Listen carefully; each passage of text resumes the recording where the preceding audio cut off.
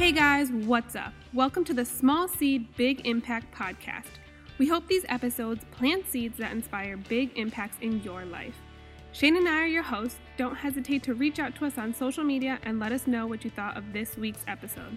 All right, y'all, enjoy!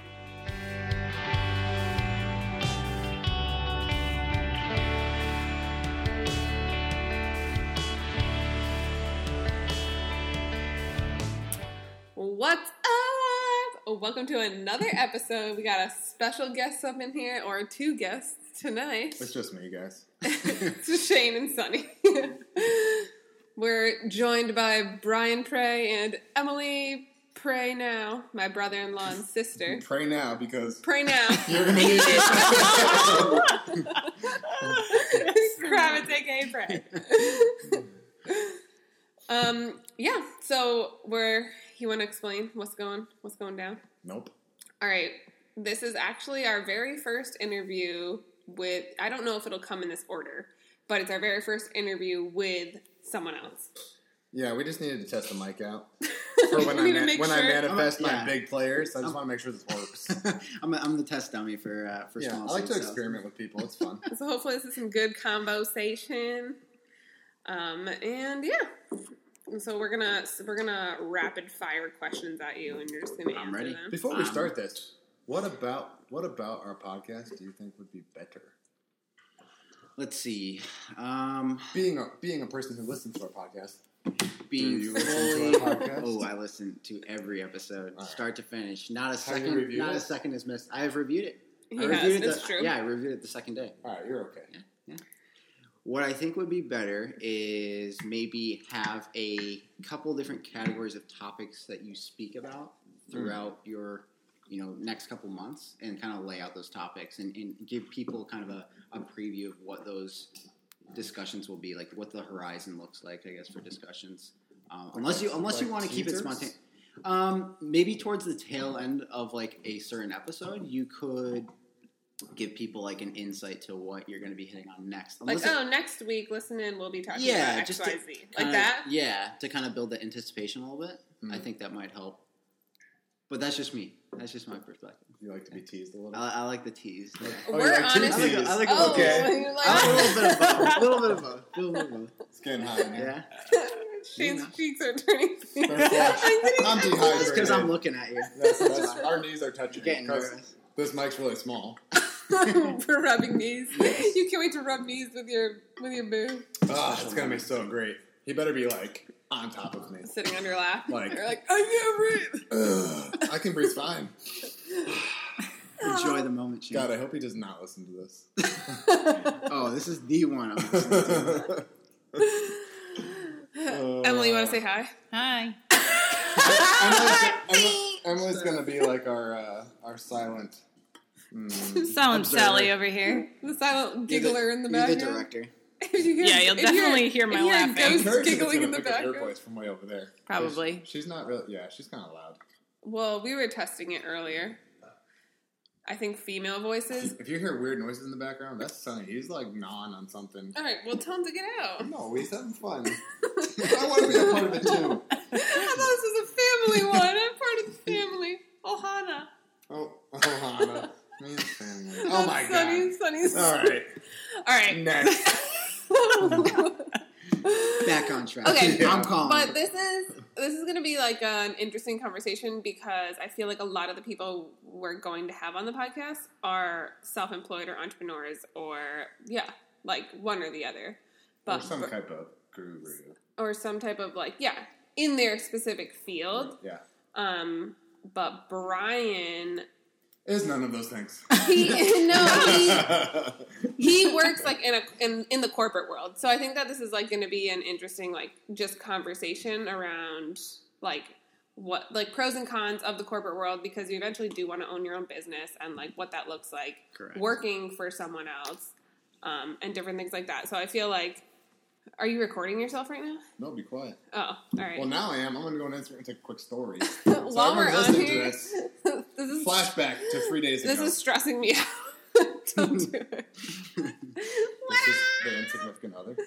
The insignificant. So rude. The most significant. Oh, the most significant? Nah, he said insignificant. Oh, insignificant. Okay. So, can we start with cues? Yeah, let's do it. All right. Oh, we're going to go straight to questions. Or unless whatever you guys want. Yeah. No, it's cool. Let's go for it. I think because we talked about the corporate world thing first, let's talk about that. Yeah, that was like my plan. And then we'll end with more of like what is the yeah, for sure. So, our first question is, what's the importance of working in the corporate world? And do you think there are things that you're learning there that you wouldn't necessarily learn if you just immediately jumped into being self-employed? Yeah, sure. So I would think, I guess for a forewarning, I'm not going to mention the name of the company, just for obvious reasons. I would say working in a corporate organization, there's a couple things that I'm taking away from it right now in my current position in my career is really the ability to interact with so many different cultures and observations of, how business should be run. There's a lot of generational,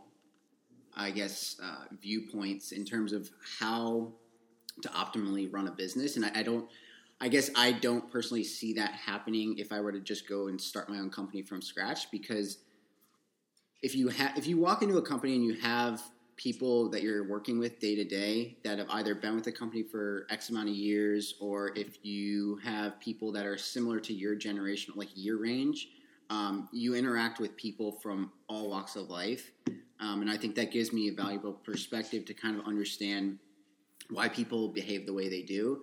And especially it's a globally based company. So I think from that perspective, I get to touch a lot of different cultures in a short period of time, where I otherwise wouldn't be able to if you're, starting a company from scratch. And I'm not saying it's impossible. I just think it's a really good opportunity to leverage that international dispersion of people and, kind of see how things have failed, get an understanding of like cultural norms, and try to understand like what I see in my future business in terms of like what I like and dislike, and the behavior of people, how effective individuals are in a corporate environment. So that's really kind of what the highlights, I would say. There's many other things, but I think that's the biggest benefit for me in this moment. Are the international, I can't think right now. Clients? Yeah. Are they face-to-face or are they virtual? Virtual. And also actually face-to-face in some cases, because they will come over onshore, and we'll have to meet with them in person to, either kick off a project or kind of close out on a project that we're working on together. But for the most part, we're living in such a digitally focused world. Virtual conversations, virtual meetings are such a huge part of the business that we do every day. So like Skype, FaceTime? Skype, FaceTime, WebEx, any of those. Yeah. Do you feel like you said, like, some people work, like, have been there for X amount of time? Do you think it's, like, difficult?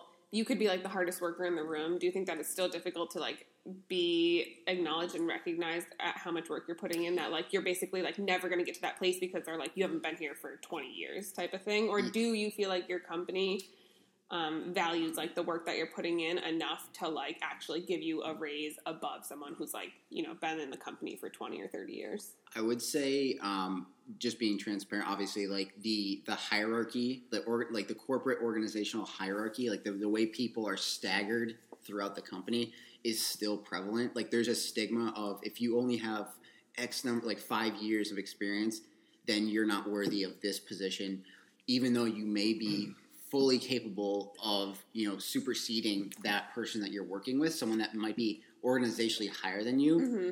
You could be fully capable of outperforming them. But I think there's that still that sense, that old way of thinking that, if you have 15 years here, you're worthy, when in reality, that's not the case anymore. I think that people kind of put themselves into a box, from an organization standpoint, and then that limits them. And I know we might get into limitations a little bit later, so I'll save that. Someone looked at the cheat sheet. I only read through it once, so I didn't think about it too much, but I know we might touch on it. Well, that's going to be my next question, if you thought it was fair, but obviously you don't think that's fair. In the sense that people view that time is relevant. I think that, I guess when you say fair, do you mean like that if you're actually more capable of somebody who is 15 years your senior, and they get promoted to a position of power, but you're better than them, like genuinely better than them, and not just like you're a millennial. You think you're better than them? Yeah. Is that fair? I guess, sure. I would say it's not fair, but I'm not going to sit in a corner and cry about it. I'm just going to outshine them that much more and put the effort in to make it a point and demonstrate my capabilities. Let me rephrase. Okay. Is that the best course of action for the company to make? Absolutely not. You're going to, you have a ton of talented people out there, and we are in a completely new world now where the way you think is way more powerful than the number of years you've been somewhere. I would say probably your time stuck in the same corporation would probably make you less valuable. I would agree. Most of the time. That's one of the things that we love about startups. Is like you could start and the next day be in charge of a team. Oh yeah. That was a little dramatic, but it's true. No, but like your work basically it doesn't matter how much time you've been there. It shows how hard you're willing to work and like showing the value that you can that you can bring forward, not the time. So like you've been at this company and you've bounced around to like a couple different positions within the company, right? Have you ever left this company, or because this is the company you interned at in college, right? Correct. Oh, interned in college. Yeah, okay. Interned in college. I worked there right out of college after I finished my post undergrad degree. Went for my master's in business. So I worked there for about a year and a half, and there was a kind of a hiring situation that caused me to leave the company. But also, I was coming from the mindset of like, let's go to a different industry and move to more of a commercial service-based industry. And I was there for a very short period of time. Ended up coming back to the same company that I started in, and that's where I am today. Right. So, I wanted to do something outside of my comfort zone, something that I thought would challenge me and cause me to think a little bit differently, because I did feel the sense of, working with this company through my internships and then a little bit outside of college, I was finding myself becoming a chameleon to the environment that I was surrounded in and working with, on a day-to-day basis. And I think that limited my innovative thinking and my ability to take kind of a leadership role, because I almost viewed myself as like a number. The role I was in just kind of made me feel like a number. Do you still feel that way? I don't. Okay. I don't. Why? The current role that I'm in actually has exposed me to a lot more leadership opportunities, and they've allowed me to take on more responsibility. They've challenged me and pushed my limits in terms of what I'm able to manage.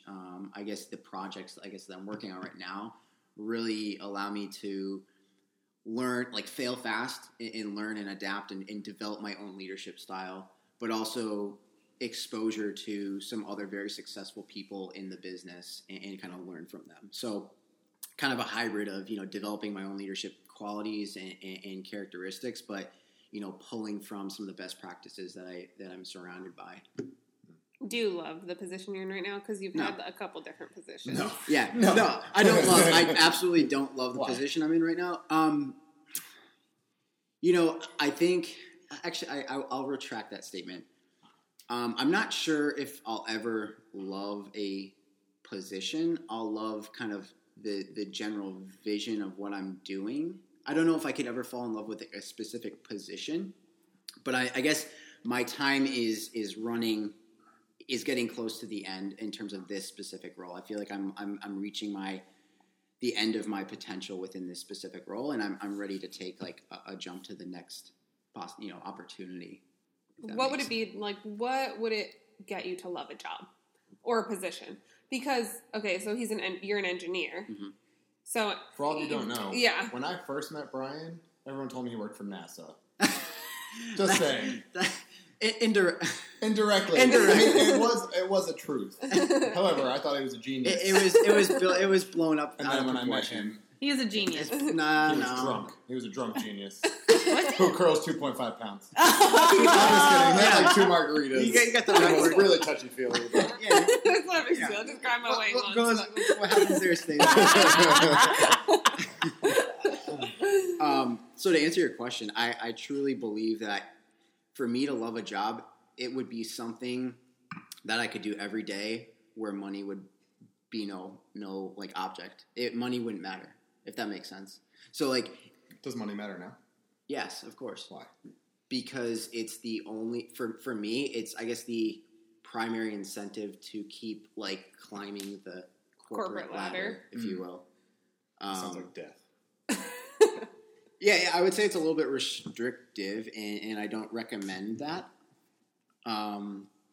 Money is kind of a dangerous thing, and there's a whole other conversation on that and how that can affect people in a negative way. You can do a lot of great things with money, but again, to answer the question, I would say, what would motivate me and keep me going is doing something that I could take the money aspect out of it and love it every single day.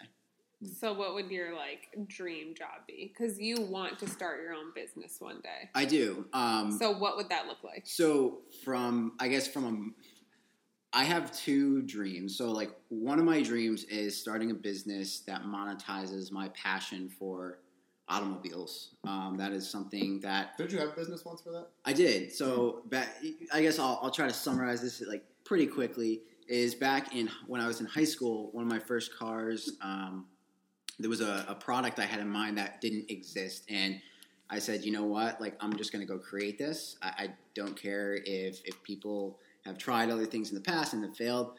I went in my garage, literally built this product and was happy with it. Shared it in the small community of car enthusiasts that I belong to. And it ended up being communicated across different forums. International people were emailing me, asking me to make it for them. And that, over the past couple years, or actually over the few years that I was in high school and then into college, it expanded into kind of a small scale business that dealt with, literally garage manufacturing and design. And, I made them in bulk quantities and sold them through a third party retailer. So that was fun. That really ignited my entrepreneurial spirit, if you will. And that really allowed me to get a taste of what it's like to monetize a passion and share that enthusiasm with other people. There's nothing better than seeing people get the same enjoyment that you do out of, a hobby or kind of something that you do, an activity outside of work. Can I ask why you just didn't hire a bunch of illegals and scale it? Illegals? Or why not just his friends? He was in high school. They would have been friends, right. Illegal friends. It's proprietary information I didn't want to share with him. They would have taken it. I guess because I set limitations on myself. Do you want me to finish the other part of my Yes. dream or what I see myself doing? Nope, after you answer my question. Okay. Answer his question first. We'll loop back. In terms of why I didn't hire people? Yeah. Because I didn't think it was possible. Or why? Okay. I didn't see That's fair. I didn't see a business scale I didn't see the business as scalable beyond what I had grown it to because it was such a niche community. Even if you went globally? I guess it was such a narrow stream of a market that I did not see it going beyond that one user community. So that's why I didn't even bother. And I will say I probably cut myself short. I probably could have expanded into other car manufacturers, other car models and things like that. But do you think if you had taken that kind of to the next level that it may have turned into a business, whereas because that was something you saw it was a need in the market and you filled that need? Do you think that because cars are your passion that there could have seen other other needs within the market and you could have had more of a specialty product something like that where it's in the car community, yes, but it's these specific products that these cars need to make the car better or whatnot. Yeah, I would say I hate to say that I cut myself short, but I think if I had pursued that and dropped everything else, because I had an idea of going to college, obviously. I had that educational path kind of locked into my mind, and I think that caused a conflict when it came to looking at the business I've created and where I want to take that. So I'm absolutely positive that it could have expanded to something else. But I don't know if that would have been the end vision that I pictured in my mind. It's not so much like developing parts; it's more so like larger scale. Create like building custom cars and sourcing unique cars, like rare unique cars that are highly sought after. That's really like more my desired focal point. But do you think that would have been a great stepping stone? Absolutely. Really, like the context. Yeah, the network. The network is huge for sure, and I found that target market. Absolutely. Do you think age has something to do with that? Like you felt like, oh, I'm only 18, like I have to go to college. Like I'm only 18, like I don't know if because I was going to ask my next question. Well, no, I was curious because he said he had in mind that he had to go to college. Like who set that in your mind? Was it because someone told you like you're only 18 years old? Well, I was going to say like was someone saying like you're only 18 years old, you're not going to have your own business. Like why stop did you it. think you had to go to college? Do you still think you had to go to college? Okay, so I will say that truthfully, like, so I went to undergrad for engineering, mechanical engineering, because I thought it was going to be like, working on car parts and like designing car parts, and I soon realized that wasn't the case. And then, after that, I switched to business. So I went for a master's in business administration. That was great. But okay, so to answer the question directly, I think the one key component I got out of college in general was the ability to work with people coming from different perspectives, like being able to see others' views and kind of work effectively with people. I'm not sure I would have gotten that if I hadn't gone to college, but I'm not saying it's impossible. You don't feel like you would have gotten that just from working with other people, like through because technically, if you think about it, if you had like just run with that job, right, and then like whatever, it could have turned into anything. You would have had to hire on more people. You would have been in a management position where like you are solely the person who has to also dealing with vendors, and people always forget about the customer base. Like you being like the only one in charge for a very long period of time, you will have all the interaction with every customer. Mm-hmm. So that's like age difference, going to view things differently.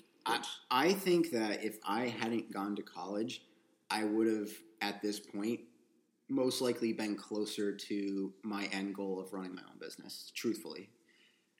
However, I kind of put myself in a box in the sense that, college was always regarded at, like, within, like, as my family, it was always something like, you got to go to college because it will get you the X job and, fulfill this type of life. And, it's unfortunate. I think there's a lot of people that kind of live that way, and it's limiting for sure. It's the environment you're surrounded in. Why do you think like we set limitations on ourselves? I think so. It's kind of, it's two things, but I think they're both interdependent on each other. So energy, I think human energy is so powerful, and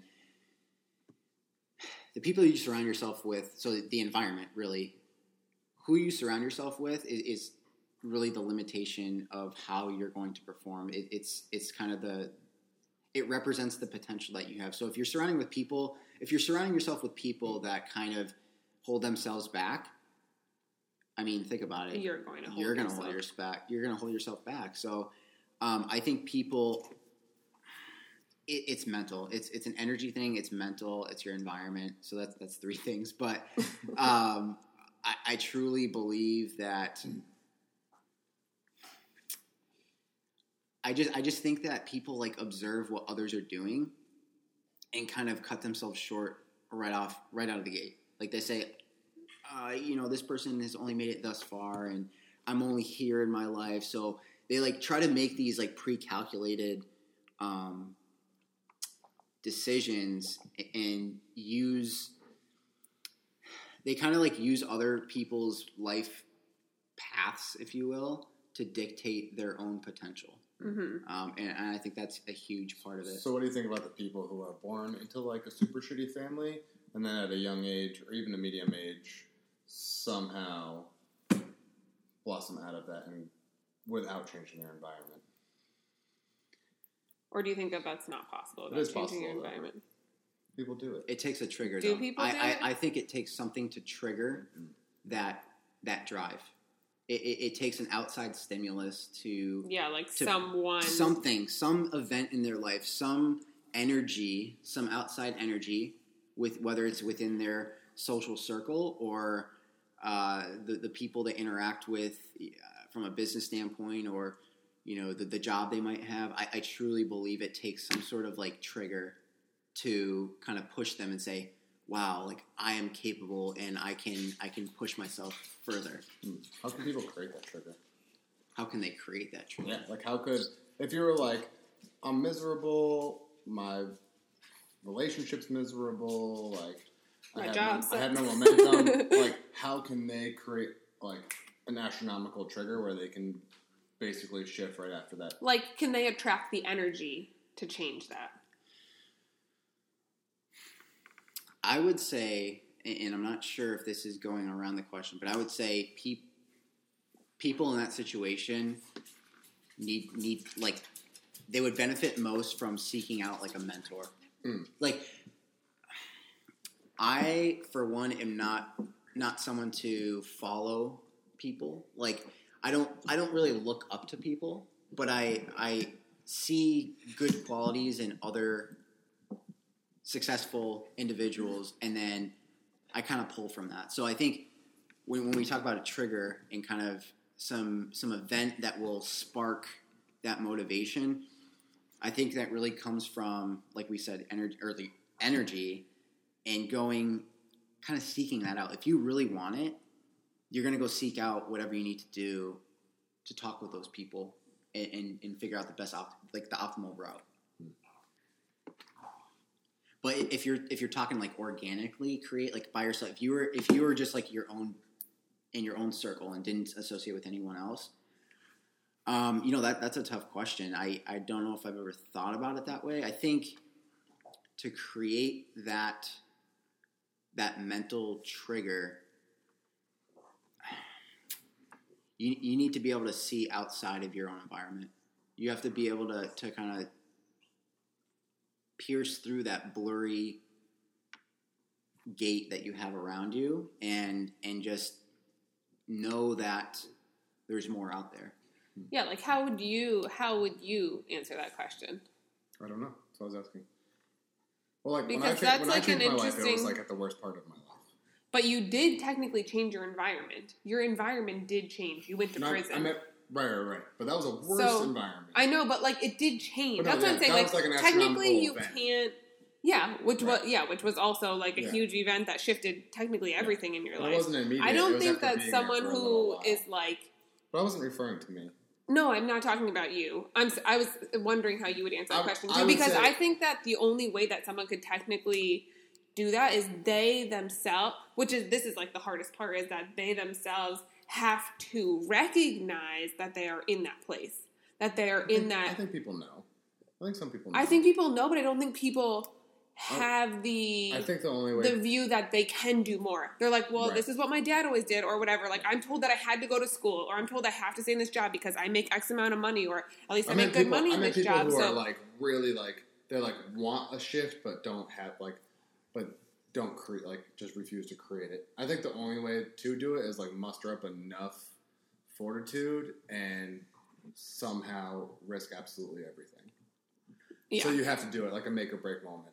And that's a good point. But I think I would question, like, what does it take to, I guess, like you said, muster up the fortitude to do that? Like, you need an outside stimulus. You need to. I just think you just like absolutely had enough of everything. Like you're just like it's either. How do you know like you're at your limit though? I feel like that. I feel like people would know. I would say like suicidal thoughts would probably be a really good fucking trigger. I'm either gonna kill myself like if or you're I'm at that gonna point go. when Yeah. like, life's just so bad and like I'm like I can't live anymore because I like hate my life. That would be a good point. You don't have. Well, to hopefully, it doesn't get to that I'm saying, point. like, I think that's how far it would have to take for someone to do it themselves. Yeah. Without having an outside, like, Right. trigger, you're saying? Yes. Without, like, some external huge event. Do you think that, like, some people don't believe in their own potential because people aren't telling them that they could do it? No. Like, do you think that... I think it's helpful when people recognize it in you, but most people who have insecurities and doubts don't believe it when people say it anyway. Well, like there's like a story about there was like a home. Like Yeah. this is my favorite story because this is one person. This is just one person It who reminded him of who he once was, though, because he was someone who was somebody and then had nothing, and then Okay, so the story. Again. Have you ever heard the story about No. like the? So there's like a story about there was a man in like the subway station. He was selling pencils or like something. He was selling something. Was it pencils? pencils He was for selling $1. pencils for $1 in the subway station. People It are was just a homeless assholes. man. They just walk by. Yeah, they just walk by and say like "screw you." It was in New York. Whatever. All day basically gets a shit on. One day, this guy just comes by. He's like rushing, but he comes by. He gives the man $1. He takes the pencil and he says, "You're a businessman just like I am." That's not what happened, but what? really close. Well, he asked the guy who was selling. He's like, "Oh, here's your pencil," and then he asked the guy who was selling, gave the guy $1, and then stepped onto the train, and then came back off the train and was like, "Oh wait, I forgot my pencil because you're a businessman just like I am." And because it's an being like it's not just a handout. It's an exchange of goods for money. That created his new identity that he is a businessman in his mind, and then he became like a car salesman. Became like an the actual leading car salesman, and we had like a 6-figure job 2 or 3 years later. Yeah, and literally attributes that his success to one man acknowledging him that he is worthy. Yeah, I do think it's. That's what I'm saying. I do think it's massively beneficial, but you don't need it. No, you don't need it. But I was saying do you think that could be something that shifts? I think the reverse is much worse. In what sense? When people who are moderately important to you limit you. Oh, yeah. They kind of cut you short. Right. They say, this is too risky. Right. And most of that time, that's family, unfortunately. Mm-hmm. Oh, if you're wondering who that was, that's Emily. Mm-hmm. Mm-hmm. Do you feel like there is anything in your life where I'll just ask directly. Do you feel like there is a very specific person in your life who has done that for X amount of time, and that's why you never started your business? Or people? No, that's a person. Are you talking about a singular person or a collection of people? I think it's one massive person, but maybe it's even a collection. Say it and I'll beep it out. No. I would You know what I'm talking about? No, I truly, it goes back to what we were saying earlier. I think family, immediate family, has a lot to do with it. I think they kind of have their what they see as the ideal path for you. And I'll admit, I was young, I was naive, and kind of lived that sheltered, not isolated life, but sheltered life where I'm my parents are right about everything. Let's just follow what they think is right for me. And yeah, I think that is unfortunately a pitfall of a lot of, the younger generations kind of coming up through school and going off to college, things like that. So for sure, I think I wouldn't say it's one specific person, but I think family and kind of how they talk to you about, what your potential is. They still support you and how successful you can be, but that path is almost ingrained into your brain. Do you think they support you? Oh, no, go ahead. I was going to say, do you think that there would have been lashback or conflict if you had said I'm choosing not to go to college, or with things, or with really anything in life? Has there ever been something where your family is telling you this is the right way, and then maybe especially now, now you're much older and you have now you're enlightened. you have created your own identity and you've created your own idea of what's right in life and what's wrong in life. Are there things in life that you now realize maybe that you do differently, or specifically, I'm talking about one thing that I do know that you have changed, your diet. Yeah, absolutely. Do you think, was there He's almost vegan, guys. Yeah, he's So almost close. vegan. What do you mean, just We're eggs? so close. Just eggs. 3 years ago, he was downing milk, straight dairy. So And this is great progress. Chocolate pudding. Oh my god! Yeah, meat, a bunch of meat. Yeah, no, I think That's just one that I know about. I don't know if there's other ones, but that's one that I do know about because, obviously, your family still eats meat. Oh yeah, for sure. Know? I think I guess do you want me to talk about how my roadmap?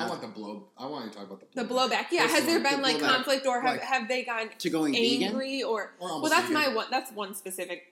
You can talk about that specifically if that's been something that's Family been tradition. conflict. Oh, in for sure. Yeah, I think once I moved in with Emily, now my wife, we moved into our house about a year and a half ago, and I think that was a huge part of it, is just changing your environment and kind of thinking. We should call it unchaining your environment. Unchaining your environment, yes, I like it. So I think thinking on your own, like just being a little bit more independent and kind of dictating your own schedule, your own meals. Obviously, Emily was a little bit more. She was a little ahead of me in terms of the plant-based diet, heading that direction. And honestly, education plays into it. Obviously, being aware of the implications of eating meat. That was one part of it, because I'm very interested in kind of the data-backed research and things like that. But it was more so once I moved into a kind of a more plant-based diet, as I am right now, I think my family reacted like, you moved away and like you're such a changed person because like you're not eating the things you were when you were living at our house. Like what's happening? Are you okay? And it's like, no, like I'm fine. I'm just exposing myself to more healthy lifestyle choices, and you should, I don't push it, but I recommend them trying the same thing because I've noticed the health benefits. And how do they like react to that? They kind of like passively say like, oh yeah, like yeah. We can bleep this out. What do they call you? Something whipped? Some kind of whipped? Do they? No. Yes, they do. No. Big facts. That is actually... Big facts. They call you. Maybe whipped by you? No. I never said that. Maybe internally. I bet mentally they think that. I bet mentally they think, once you got married... Oh, do they think... Do you think that they think Emily has influenced you because she ate that way before you ate that way? I would say so, for sure.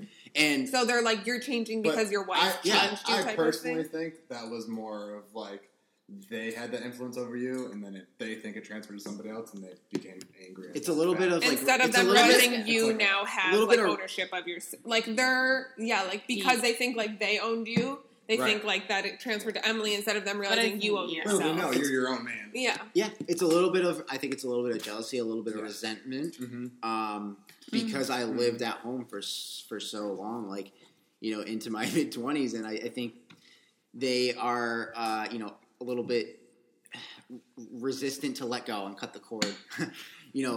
It's funny. I think it's unfortunate that there's a negative connotation with people changing, like in a healthy direction. They're like, out of all things, like this should be one that is. Why do you think that? Because people don't like change. People don't like. Why do you think that Why do you think like people don't like it when you are better yourself? Almost, yeah. Because they set limitations on what they're capable of doing. They don't want to put the work in. They see it as too much of a change from their comfortable and content lifestyle that they don't want to make that shift. They don't want to kind of branch out and try something new. Do you think subconsciously or deep down they know it's better? Oh, absolutely. For sure. So do you think that like people would think that like you think you're better than us now because like you've made this positive change, but they're not willing to admit that it's a positive change. All they see it is as change. But do you think that, like, ultimately deep down inside, maybe they, or maybe not deep down inside, but, like, surface level, they're like, oh, Brian thinks he's better than us now because he's done these things. Like, totally. Blah, blah, blah. I totally think it. And it's unfortunate, but I think people are just lazy. They don't want to, like, pull the trigger and, like, just do it. And the funny thing is these changes in your lifestyle, like, aren't that difficult. It's not that difficult. It's like literally free. Like just when you go to the grocery store, literally make a different choice. I mean, last time I checked, meat's like $10 a pound. So. Yeah, and broccoli like $1 a pound. Seriously, yeah, that's what I'm saying. So, yeah, it's I don't know. I think that could be the answer though to why people don't want to change for anything. Like, is pure laziness of like not wanting to take the extra step at first, because it's not always going to be an extra step. Eventually it's just going to become part of like your pattern, part of like routine. your routine. But at first it's taking an extra step. It's being uncomfortable for a minute, like with whatever you're choosing to change. And I think like laziness is what keeps people back. They're like, well, I don't want to be uncomfortable. I'm comfortable here. Like, and you know why? Is because, well, from my perspective, people are so addicted to instant gratification now. Like people want that instant change, and that they don't want to put the work in. They don't want to run that. Do you think that storyboard? They just don't believe that there will be a return. I think that's the biggest thing why people quit working out. Is because they're not seeing progress. They see people like you and I who are like above averagely fit, and like we're like what we do, and they try to mimic what we do. Fucking Emily and Holly over here are making fun of us. They're flexing on me, but they got no muscles to flex. So beat it. Look at this muscle. Anyway, and then they mimic what we do, and they do it for like 3 to 6 weeks, and they get almost 0 results, and then they just get angry at us, and then they quit. Yeah, we were talking about this before, and it's funny. I talk about the shit all the time. Oh, yeah. That's why. I mean, it's so relevant too, and I think again, instant gratification. People don't see the years of compounded consistency and having a goal. Like setting goals is so critical. If you don't know what you want to achieve, like there's going to be no reason to stick to a plan. Like there's not going to be a reason to put the work in. Great pivotal point. What's your goal? What are you waiting for to start your own business? What am I waiting for? Yeah, what are you waiting for? Why are you doing it right now? Truthfully, I haven't put together like the actual business model I want to create. You think we did? No, and that's fine. Like there was a moment where you saw potential in your product, and I haven't reached that point yet. I don't think there's ever going to be a point where. So wait, sorry, I want to backtrack real quick before you go on that. You said you have 2 dream jobs. Yeah. One is working with cars. Right. Custom cars. What is the other one you do? You're gonna build your first custom car better be sold to me. You got it. I'm just saying. I mean, and it that's better a be given. legal. It's got to be street legal. That's a given. Oh. If I can't drive it, We can do it. Yeah. It'll be full interior. Perfect. Baby safe. Baby safe. Opal We'll be safe. a baby Opal eventually. safe. So you want the other dream I have? Okay, so the other dream I have is actually starting a nonprofit to help like inner city kids kind of develop a vision, like a life vision, and specifically working with kids in like middle school to high school age ranges. We're going to partner together. So I like that. I like where this is going. So I really, and just to explain a little bit about why that is because I get so much enjoyment out of like coaching people and teaching people and seeing a passion develop like kind of organically. And just to dive in a little bit more to that. So when I finished my master's, I moved down to Florida for a couple months and I coached water skiing. It's one of the hobbies I really enjoy, and I coached water skiing, didn't get paid, but I coached kids from like 13 up to 20 years old, like from all around the world, Japan, Germany, Russia, worked with a ton of different people, and literally money wasn't an object in that situation, and that was the most fun I've ever had. That was the most, I guess, satisfaction I've ever gotten out of some value I was providing another person or group of people. So that's what triggered, like, I guess, my passion to help people. And I think longer term, could be shorter term, is to start a nonprofit that works with the inner city kids, kind of the underprivileged families and the, I guess, kids that are in schools, and setting up a program that either gets them into kind of a fitness environment, because I've, for both Shane and I, we've seen the benefits that fitness and training has brought to other aspects of our lives. I think it unlocks so many areas of potential in your life that, builds that discipline. I could go on and on. Like, this could be a whole nother podcast. You sound like the nonprofit I described to Holly 5 years ago. Yeah, I was gonna say it's so funny similar. because yours is like the same thing Almost with like identical. using fitness as like a way to It's the show anchor. them like the discipline, the motivation, putting in hard But work, also is break through the reaching their barriers. the goals, momentum like, of constantly like progressing. It's, like, Consistency. huge and showing like the aspect. mental, the mental, being able to have like those mental breakthroughs. It's almost like a meditation when But you work not out. only that, like Brian and I just worked out this morning. And like you and I used to work out when we first started our relationship. Mm-hmm. When you work out with somebody, I don't know what it is, but it creates like such a bond. concrete relationship. Mhm. Like constantly having to trust somebody, but also that person's like always typically hyping you up. Mhm. And even if you fail, they like force you to get it. And that bond is They're like, still excited even if inseparable. you it's like weird. fail. It's like, I can't really describe it very Plus well. the but accountability, too. Yeah. Accountability is everything. That's trusting really to what show up every day. Yeah. Yeah. That's what drives people. And, the other part of the whole the nonprofit is really, there's fitness and then also a mentoring aspect of that. So, like, talking about where do you want to go, like, what drives you outside of, like, the gym, kind of what you want to accomplish. Like, what are you excited about? What are you passionate about? Those Yeah. type of things. Right. I Just just kind of... love lifting. And if that's it, all right, you're going. We're gonna like put you in some competitions. Let's Yeah, go. exactly. And just like allowing them to unlock their own potential, because I had the privilege of doing some mock interviews with some kids in Connecticut this past summer, where they were preparing for like internships. These are from like inner city Hartford kids, and you could just tell they were coming from families that like talked down to them, and they didn't have a lot of confidence in themselves. And it was just so rewarding to talk with them and kind of figure out what really drove them to go to college or get a job. What was the most common answer? The most common answer was that their parents were kind of first generation Americans, and that they were refugees and they wanted to eventually provide for their families. So like it was like the aspect of supporting their future families. That's funny, because I thought it was going to be the opposite. Of what? That's interesting. You thought it was going to be that they want to break the cycle of their family? Yeah.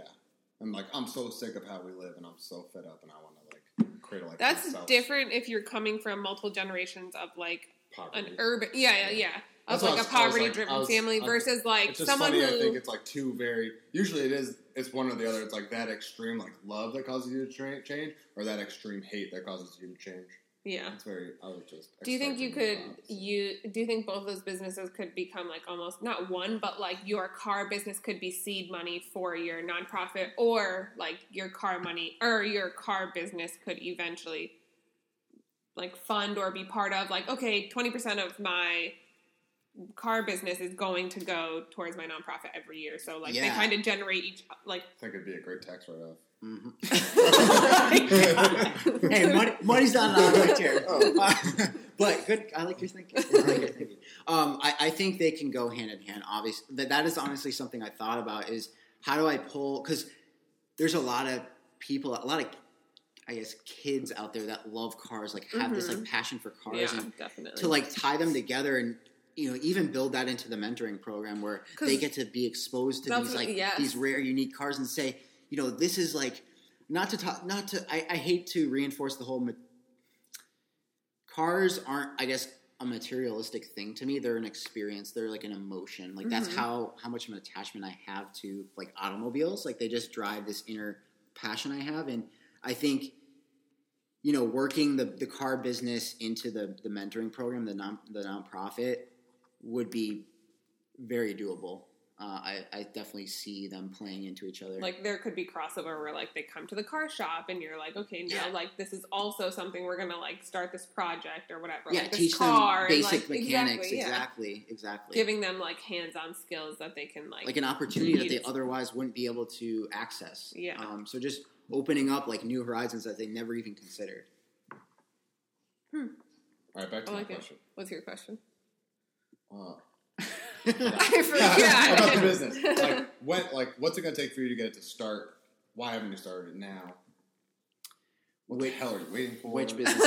So, not the nonprofit, because I personally think you're going to fund it from your business at first, and then through maybe some analytics, you can get other people to fund you.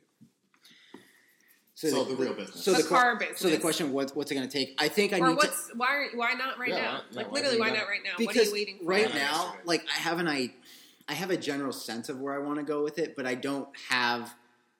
I need to get a little bit more narrow into, like, what specific... How am I going to monetize it? Like, what aspect of it? Like, I know I want to work... What are you doing right now? What do you mean? Towards it. Towards it? Yeah. Are you working right Developing now? relationships. Like, learning how to develop relationships with different types of people in the car world, in the corporate world, just in that doesn't count. For your job. So right now, because you want to work with cars, are you doing anything specifically to work towards your goal of working with cars? Yeah. Are you developing relationships with people like in the car industry or absolutely? So I have a good, actually a good friend in the car industry right now. ACG. It's ATA. That's close. ATA That's pretty good. Yeah. I've seen it like 4 times. Yeah, tag. So it's good to build those networks now and start to learn the business, like kind of. And what does he do?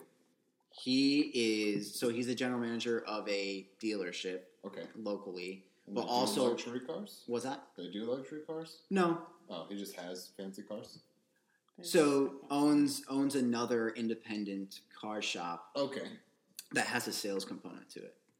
So He owns that one. correct. So he's a manager of one Yes, and side hustles his own. exactly. Yeah. Sounds like someone who's working towards their dream. Yeah. Oh, zinger. Yeah. No. So Zinger. I guess my challenge right now is understanding how to Shout out ATA what? ATA performance Underscore performance. underscore performance. ATA underscore performance. Yeah, He I has, guess he has a really nice GTR that I like, guys. That's why you're trying to It's shout him out, because sexy. when you It'll come be home, for sale you're soon. like, FYI. It'll be When for you sale. come- Send it to my house. Wait 2 years, I might buy it. Yeah, I think he's got a Frenchie. You They got a have Frenchie too? They Yeah. have a Frenchie. Drive down here. Meet Sonny. Let me drive your car. It's okay. he will. It's okay. I'll drive it. I won't Let's crash work out. it. You probably aren't buff, though. Most car people aren't really that buff. It's a hard balance to strike. But anyways, so yeah, I think the challenge really is at this point for me, not setting limitations. I think I need to practice what I'm preaching right now and not set my What's the best way to eliminate a limitation? eliminate a limitation. Yes. What's the best way? The best way What's the best way to overcome fear?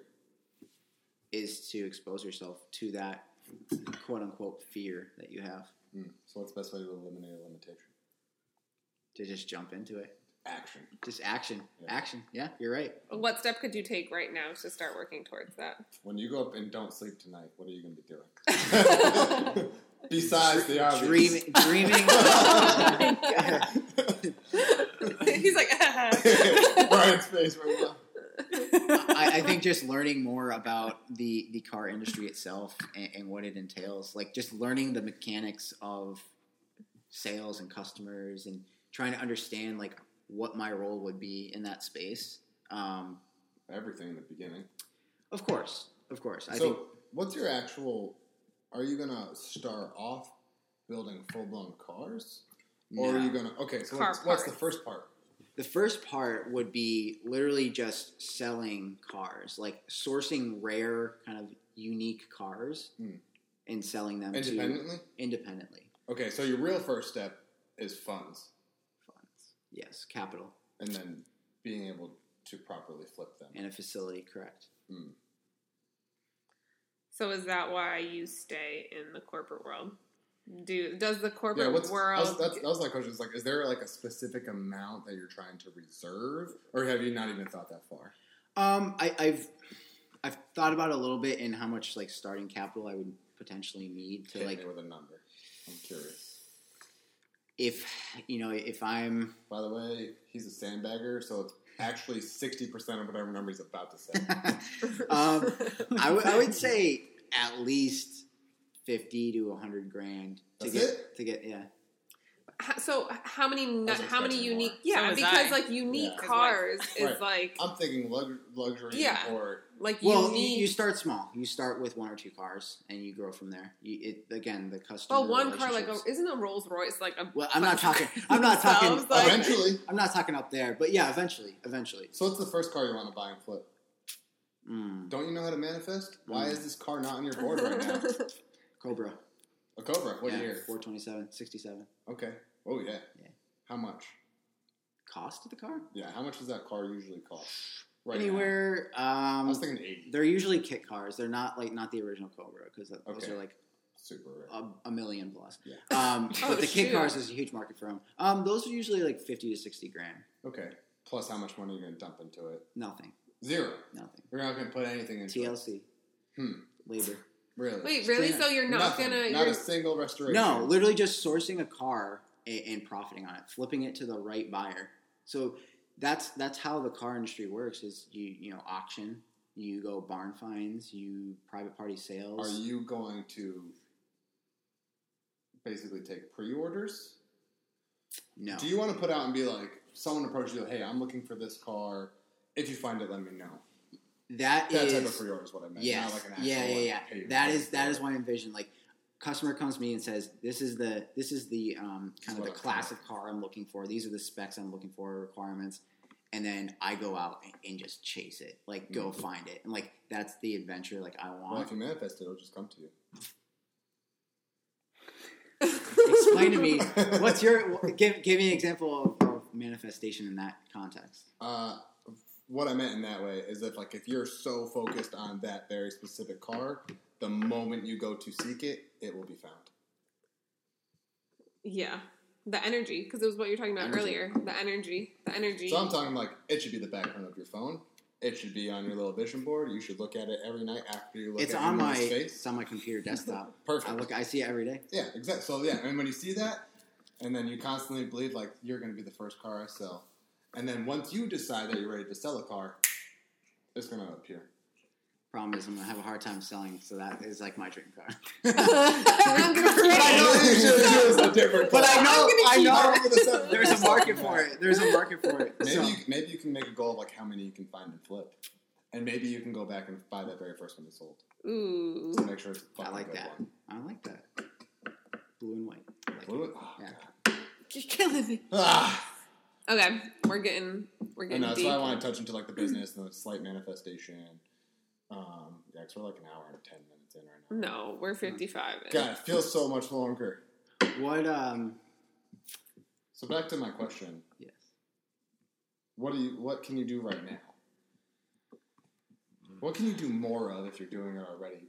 Because it really just sounds like you need capital, which I know how much money it makes. So you're not that far off. Plus, just sell your damn house and move to the south. Cars are way cheaper down here, by the way. They're way cheaper. Yes. And you can find them without rust. That is a multiple valid points you got there, Shane. Sir Shane.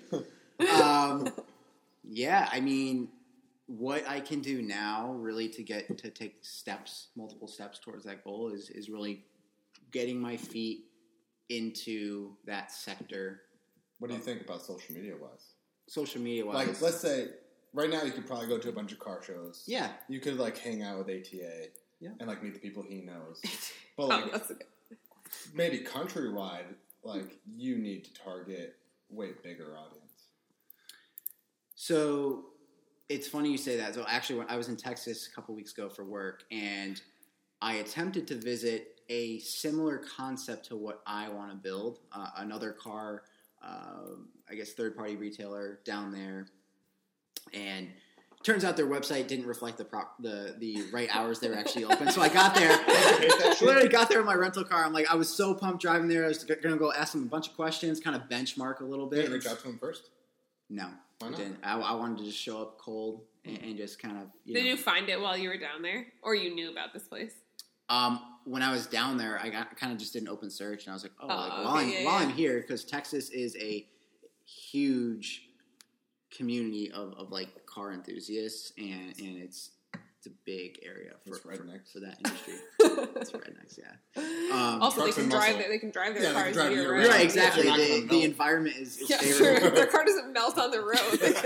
They can drive it here. Sorry, everyone who lives in Texas. I love you.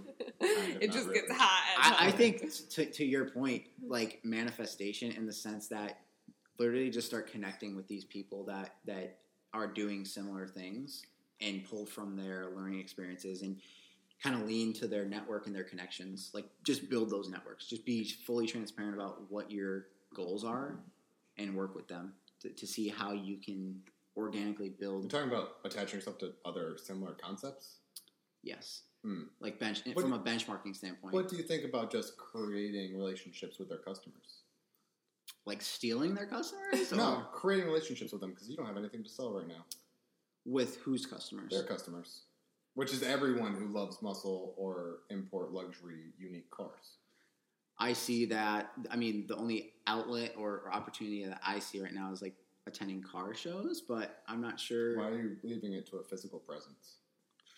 He's trying to basically lead you to say, how could you be more present on social media to have more of a presence in that community? So that eventually at one point when you have the capital to open, to do your first car flip, people already know you. They're like, oh, we know Brian. We trust Brian. He's cool. We've been friends for years. Yeah. When you put it out there, I have a Cobra, whatever, blah, blah.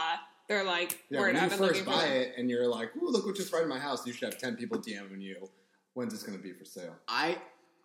I will say, the connections, the network I have already kind of knows me as the car guy.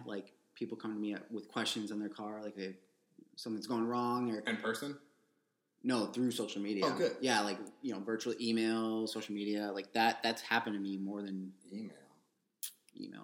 I'm just kidding. Like, old just because work. Is that what you mean? just Because kidding. of, like, work email or Work? like actual? No, like personal email and just from school and like the people I've met over the years, like college.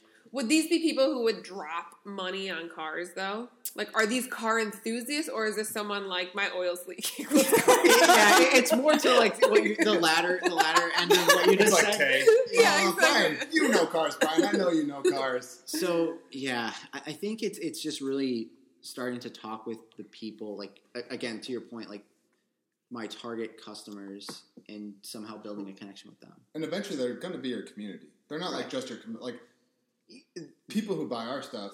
They're our community. Like the people who buy routinely, like we're legit friends with. Like we talk to them on a weekly basis, every other. Like they DM me. They'll tell me about their day, like dumb shit I don't care about. But just kidding, guys, because I care about you. Holly's rolling her eyes at me. I say that, but I actually genuinely enjoy interacting with everyone. We're all talking shit. Okay, guys, no, it's getting long, so we need to wrap it up. My point of that was like, I think you think very old school, and you're like, car conventions, show up as much as I can, but you're limited by time and geographic location. And you should just like start friending like middle to top people that are in like the car realm that you kind of want to be like. Friend them, interact with them, see who interacts with them. Interact with those people who interact with them and create a friendship as two car enthusiasts who love cars.